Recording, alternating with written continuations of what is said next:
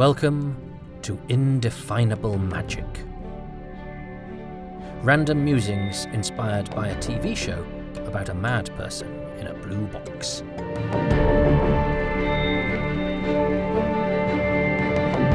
Written and performed by me, Toby Haydock.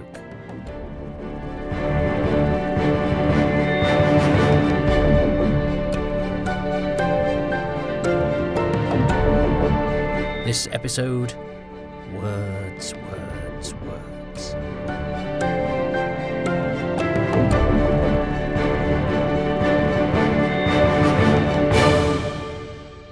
Hello. I once had a sole Doctor Who magazine knocking about the house, and it had an article in it called Doctor Who Achieves. Funny phraseology that, I thought. No, it's not achieves. That doesn't make sense, and I know deep down that achieves is not spelt like that. But the word doesn't quite coalesce for me. What is it? I was young, by the way, still a boy. Words hadn't quite come together for me. It took ages to realise, for example, that Penelope and Penelope were the same word. The Ghost of Thomas Kemp by Penelope Lively was on the story-reading TV show Jackanory, or was it on the radio? I certainly encountered it, at least once. Oh, look, Jackanory, says the internet. So the TV, read by Ronald Pickup.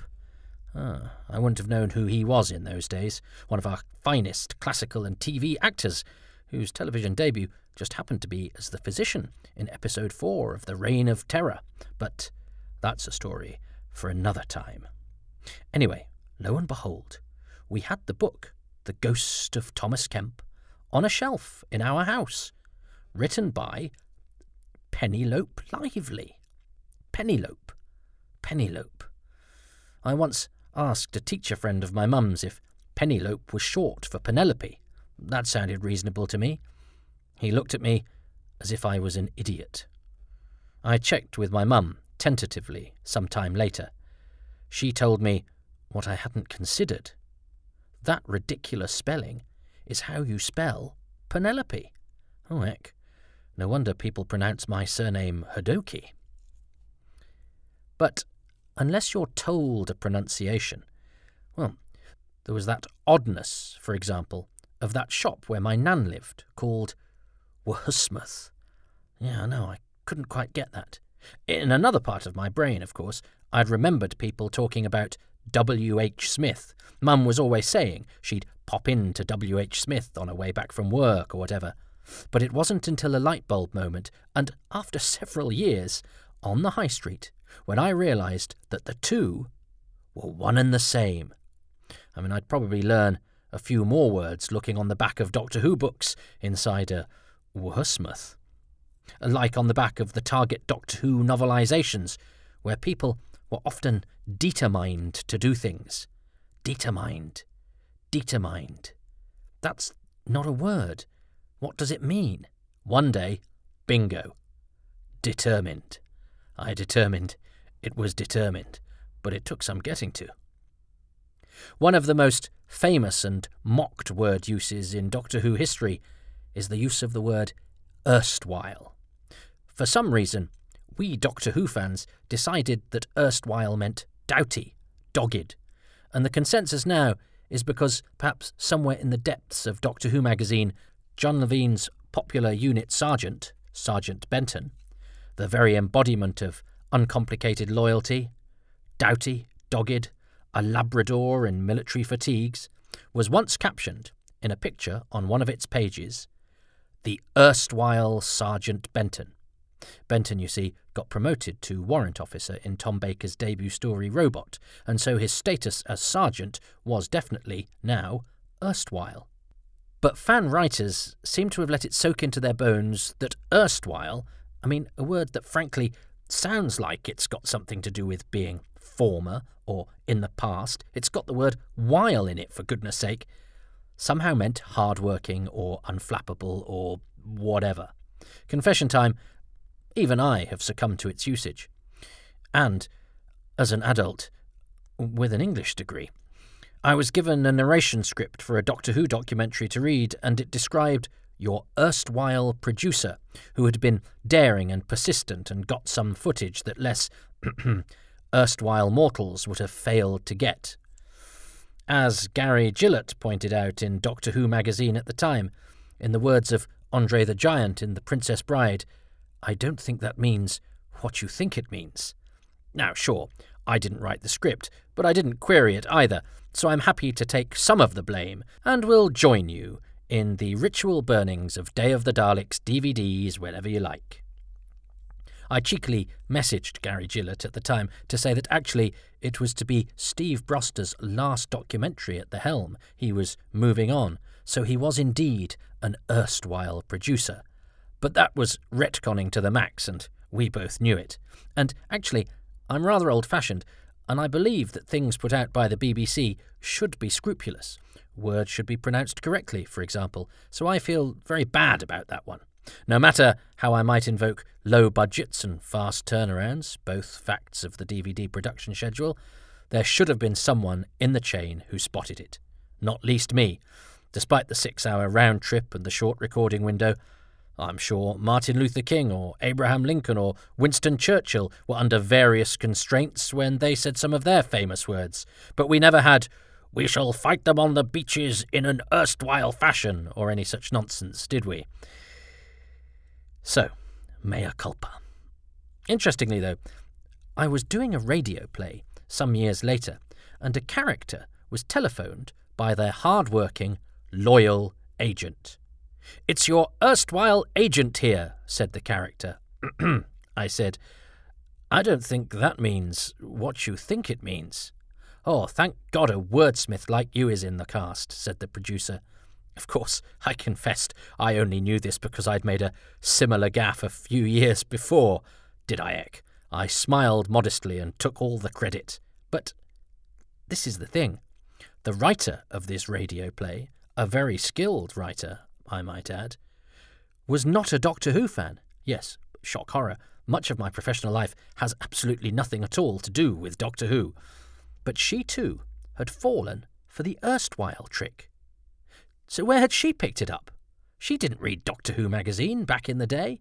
Does the same mistake occur elsewhere, in the pages of, NME? Erstwhile Beatle drummer Pete Best, or the erstwhile lead singer of Genesis, Peter Gabriel, both well known for their solid dependability in a crisis. We Doctor Who fans always eulogise the wordsmithery of the tie-in Target novels that filled so many gaps between televised seasons and were our only gateway to the glorious past adventures of Doctors. They got us reading early, above our supposed reading age, because a few long words weren't going to stop us getting our fix. The Doctor's pockets were capacious, great word, stored in my mental dictionary. Yet, thinking now, I'm not sure I've ever actually used it. Well, I have now. But there are many words that will actually only ever be useful in Doctor Who circles and should never be uttered in the presence of a normal person. Howlround, for example, or Jabberlight. Howlround. Signal howlround is the effect caused by pointing one camera into a monitor screen, which produces the blobs that made up the swirling time shapes of Doctor Who's first title sequence. There's audio howlround too. In fact, we got some the other day when I was setting up a Zoom commentary. So, non-Doctor Who people use that word, but I've only ever heard it used in conjunction with our favourite series. No one has ever popped round to mine to borrow a block of Jabberlight, but okay, Jabberlight and Howlround, they are specific TV production-related terms, so it's no wonder the words are unfamiliar to those who've never read an instalment of the Doctor Who Achieves fact file. But there are definitely some actual words Doctor Who has given me, or at least it has made them stick, and I can't hear them without conjuring their Doctor Who location. Quintessence, for example. That's a great one, isn't it? It always makes me think of that fine actor Ian Hogg in a velvet jacket in Ghostlight. But actually, like a bus that's been to a posh school, it came around twice for me in quick succession. You wait ages for one quintessence.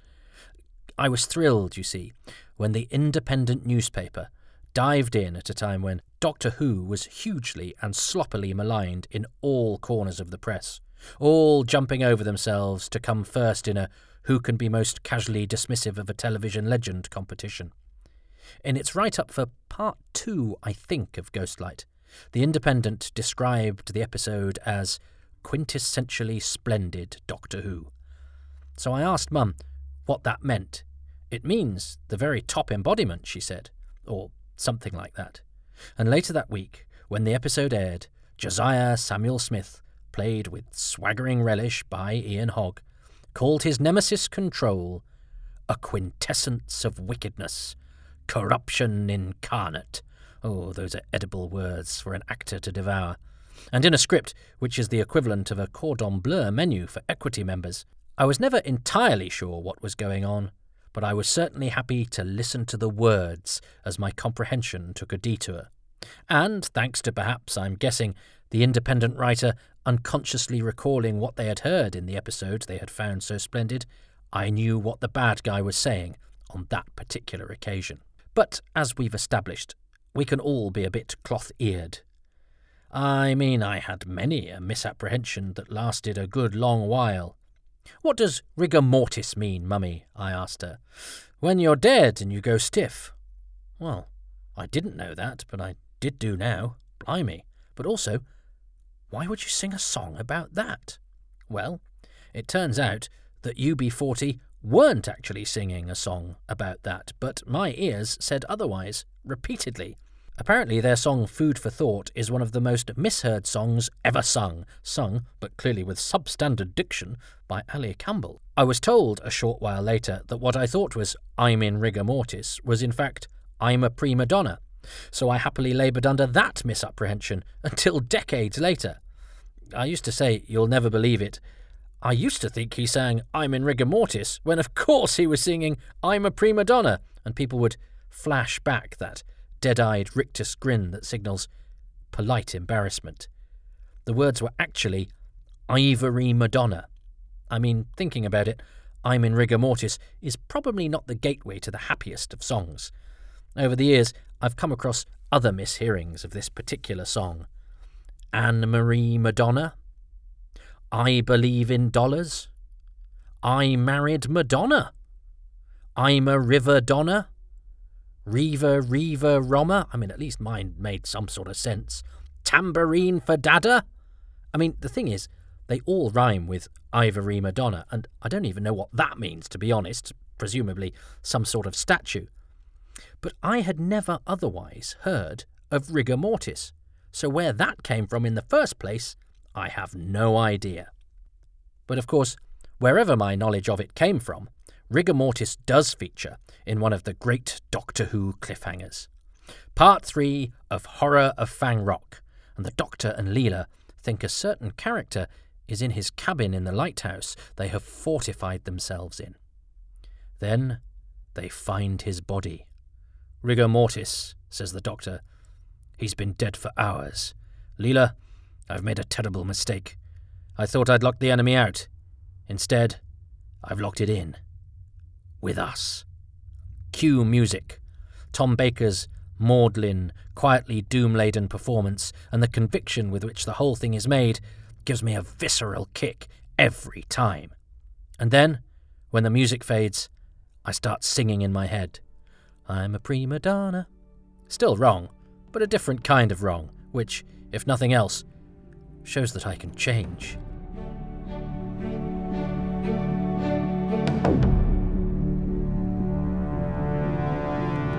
She complicated. Opening lyrics to a song. She complicated and left me a mule to ride. Oh yeah, I heard that over and over, and I sang it too, and was convinced, even though, actually, it didn't make any sense at all. She complicated. She complicated? I mean, it's not even English. Years later. Nope, it's she caught the Katy. She caught the Katy. The Katy is a sort of train. Well, it's the Missouri, Kansas, Texas train, the MKT, the Katy. She caught the Katy. Right. then, even if I didn't know that, it still makes more sense than she complicated, which, well, doesn't make any. She Caught the Katy, opening number of the Blues Brothers. A funny, sweaty, musical movie with obscene car chases, then enjoying cult status, partly because there was a rumour that the VHS had been deleted, so anyone who had an off-air copy, as we did, possessed audio-visual gold dust. Knowing about the unavailability of Doctor Who due to missing episodes meant that this idea, which I had never actually verified, and of course the VHS was later re-released if it ever had been unavailable, appealed to me. Might we have the only copy, albeit off-air and with adverts? Of course we didn't. There are loads. But the idea that priceless recordings could reside in someone's house. But never mind the songs and the Blues Brothers. I've a tank full of petrol. It's dark, and I'm wearing sunglasses. And what on earth have these mispronounced song lyrics got to do with Doctor Who? Well, I once shared a green room with the mighty Tom Baker, and I remembered him talking with great excitement about how Laurence Olivier occasionally gave odd stresses to words which made them sound peculiar and therefore more interesting. The example he gave was the name Beryl, which in Olivier's hands became Beryl.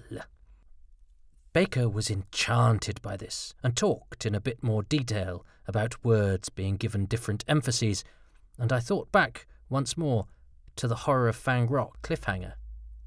Just after the Doctor announces that their discovery has rigor mortis, he makes his next horrific deduction. The chameleon factor, he says, sometimes called lycanthropy. Chameleon factor? Chameleon? Now, we know he means chameleon. Later on in the story, he refers to a Shemmerly, a sort of flare pistol rocket thing, as a Shimmerly, so he can say it's an early Shimmerly, which sounds rather jolly on the ear.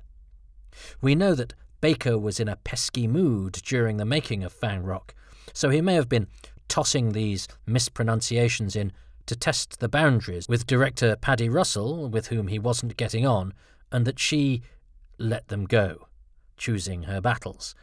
And whilst early Shimmerly is a bit of fun, chameleon factor really is left field, but may have something of the Olivier's about it.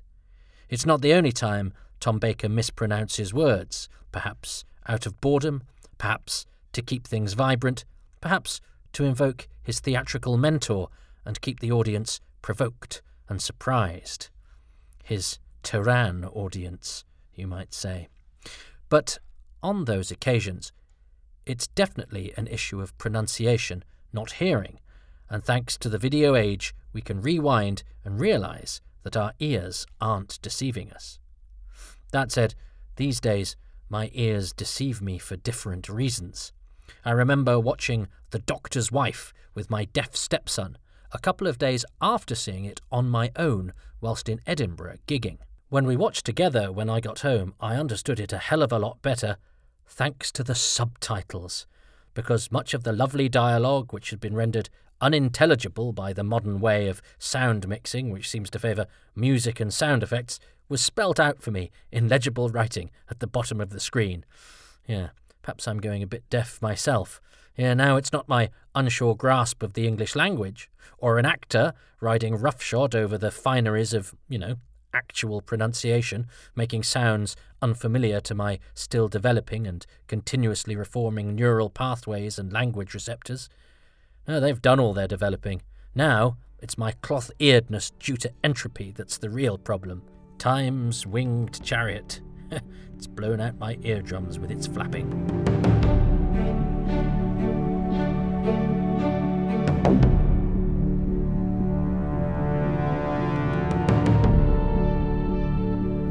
But, some famous moments of duff wordsmithery have been lovingly mocked by Doctor Who fans over the years.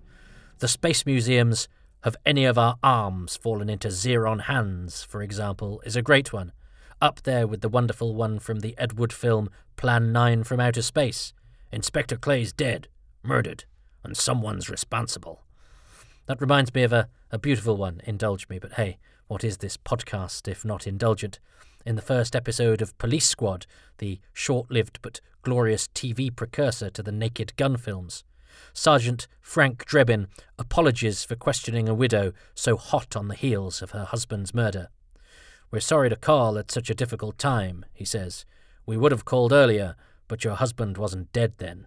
But, Doctor Who has more great lines than bad ones, and yet one of its most celebrated stories has what many have decided is its silliest title, namely, The Deadly Assassin. After all, he'd be a fairly incompetent assassin if he wasn't just a tad deadly. In fact, I don't think you can call yourself an assassin unless you've excelled in the deadly department on at least a number of occasions. Your deadly to non-deadly ratio must firmly favour the deadly. But still, never mind, it's Doctor Who, and in the same way that the erstwhile mistake is very much bespoke Doctor Who territory, you'll never hear such a word combo as deadly and assassin anywhere outside of Doctor Who. Until one day, in a random episode of MasterChef, or Celebrity Chef, or Celebrity MasterChef, or MasterChef the Celebrity Professionals, or MasterChef 6 Mission to Moscow, it was one of the MasterChefs, presenter Greg Wallace used the phrase, "a deadly assassin." Is he a fan? Has that combination of words entered common parlance?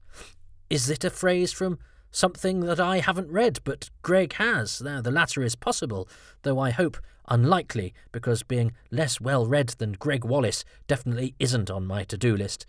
But it could be, perhaps Deadly Assassins from something else, because I have to confess that I only discovered recently that Ambassadors of Death is actually a reference to something else, as the phrase features in Edward III. It's not original to Doctor Who. Edward III is an anonymous play from the 16th century that has been ascribed, latterly, and at least in part, to one William Shakespeare. "By this, the other, that beheld these twain, give earnest penny of a further wrack. Like fiery dragons took their haughty flight, and, likewise meeting, from their smoky wombs, sent many grim ambassadors of death. Then gan the day to turn to gloomy night, and darkness did as well enclose the quick as those that were but newly reft of life." So who knows? Maybe there's an Aphra Behn play that refers to some underwater menace, a passage in Chaucer mentioning a missione to the Unknown, or there's a scientific concept known as a mark of the Rani. I don't know. I mean, I know who designed Frontier in Space, or the name of that extra there, or which episode of Bergerac that bloke was in, but I can't be expected to be across the important stuff. I mean, anyone can do that, can't they? Oh dear, my life. Have I, to once again invoke the cliffhanger to horror of Fang Rock, made a terrible mistake? Oh, what a memorable cliffhanger it is. I'd call it iconic, that cliffhanger, but unlike the BBC Doctor Who Twitter account, which bandies the word about like it's going out of fashion, I know what iconic means, and it doesn't mean really good, or something I like, or something that makes me go, like, wow, man. I mean, it literally doesn't mean that. Oh, and don't get me started on the word literally, a word my children use literally every time there's literally a gap in literally any sentence they speak. I don't think those words mean what they think they mean. Inconceivable. But anyway, the official Doctor Who account, a BBC thing, using language incorrectly. It's the BBC. That sort of thing wouldn't have happened in the old days, under a previous regime, under former... I'm sure there's a word meaning former I could invoke here. Oh, never mind. Because look, as is the way with language, what will happen is that the more people misuse a word, instead of being corrected, they gradually make the misused word part of the English language. Only recently did disinterested, which is different from uninterested. If you are disinterested, you have no stake in something. If you are uninterested, you are bored. But disinterested had the incorrect meaning ascribed to it as an actual meaning in the dictionary. After years of getting it wrong, instead of have people correct themselves, they've just made the word mean the mistaken meaning of the word. Words, they regenerate. Time's winged chariot once again, leaving me behind. Language, she is imperfect, she is ever-changing. Language, she complicated. And fascinating. Well, she's fascinating if you've had that fascination stoked by a silly program about monsters and blowing up large buildings. So let's add a fascination with language to the list of the many things that Doctor Who achieves.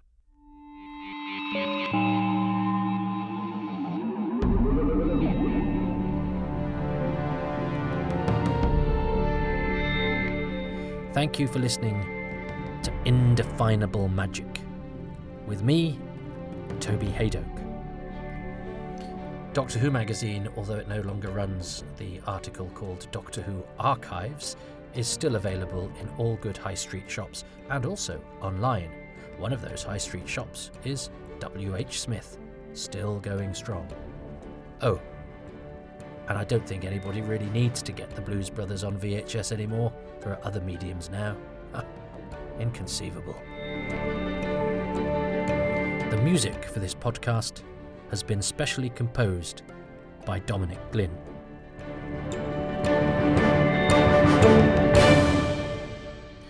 Please consider supporting these podcasts.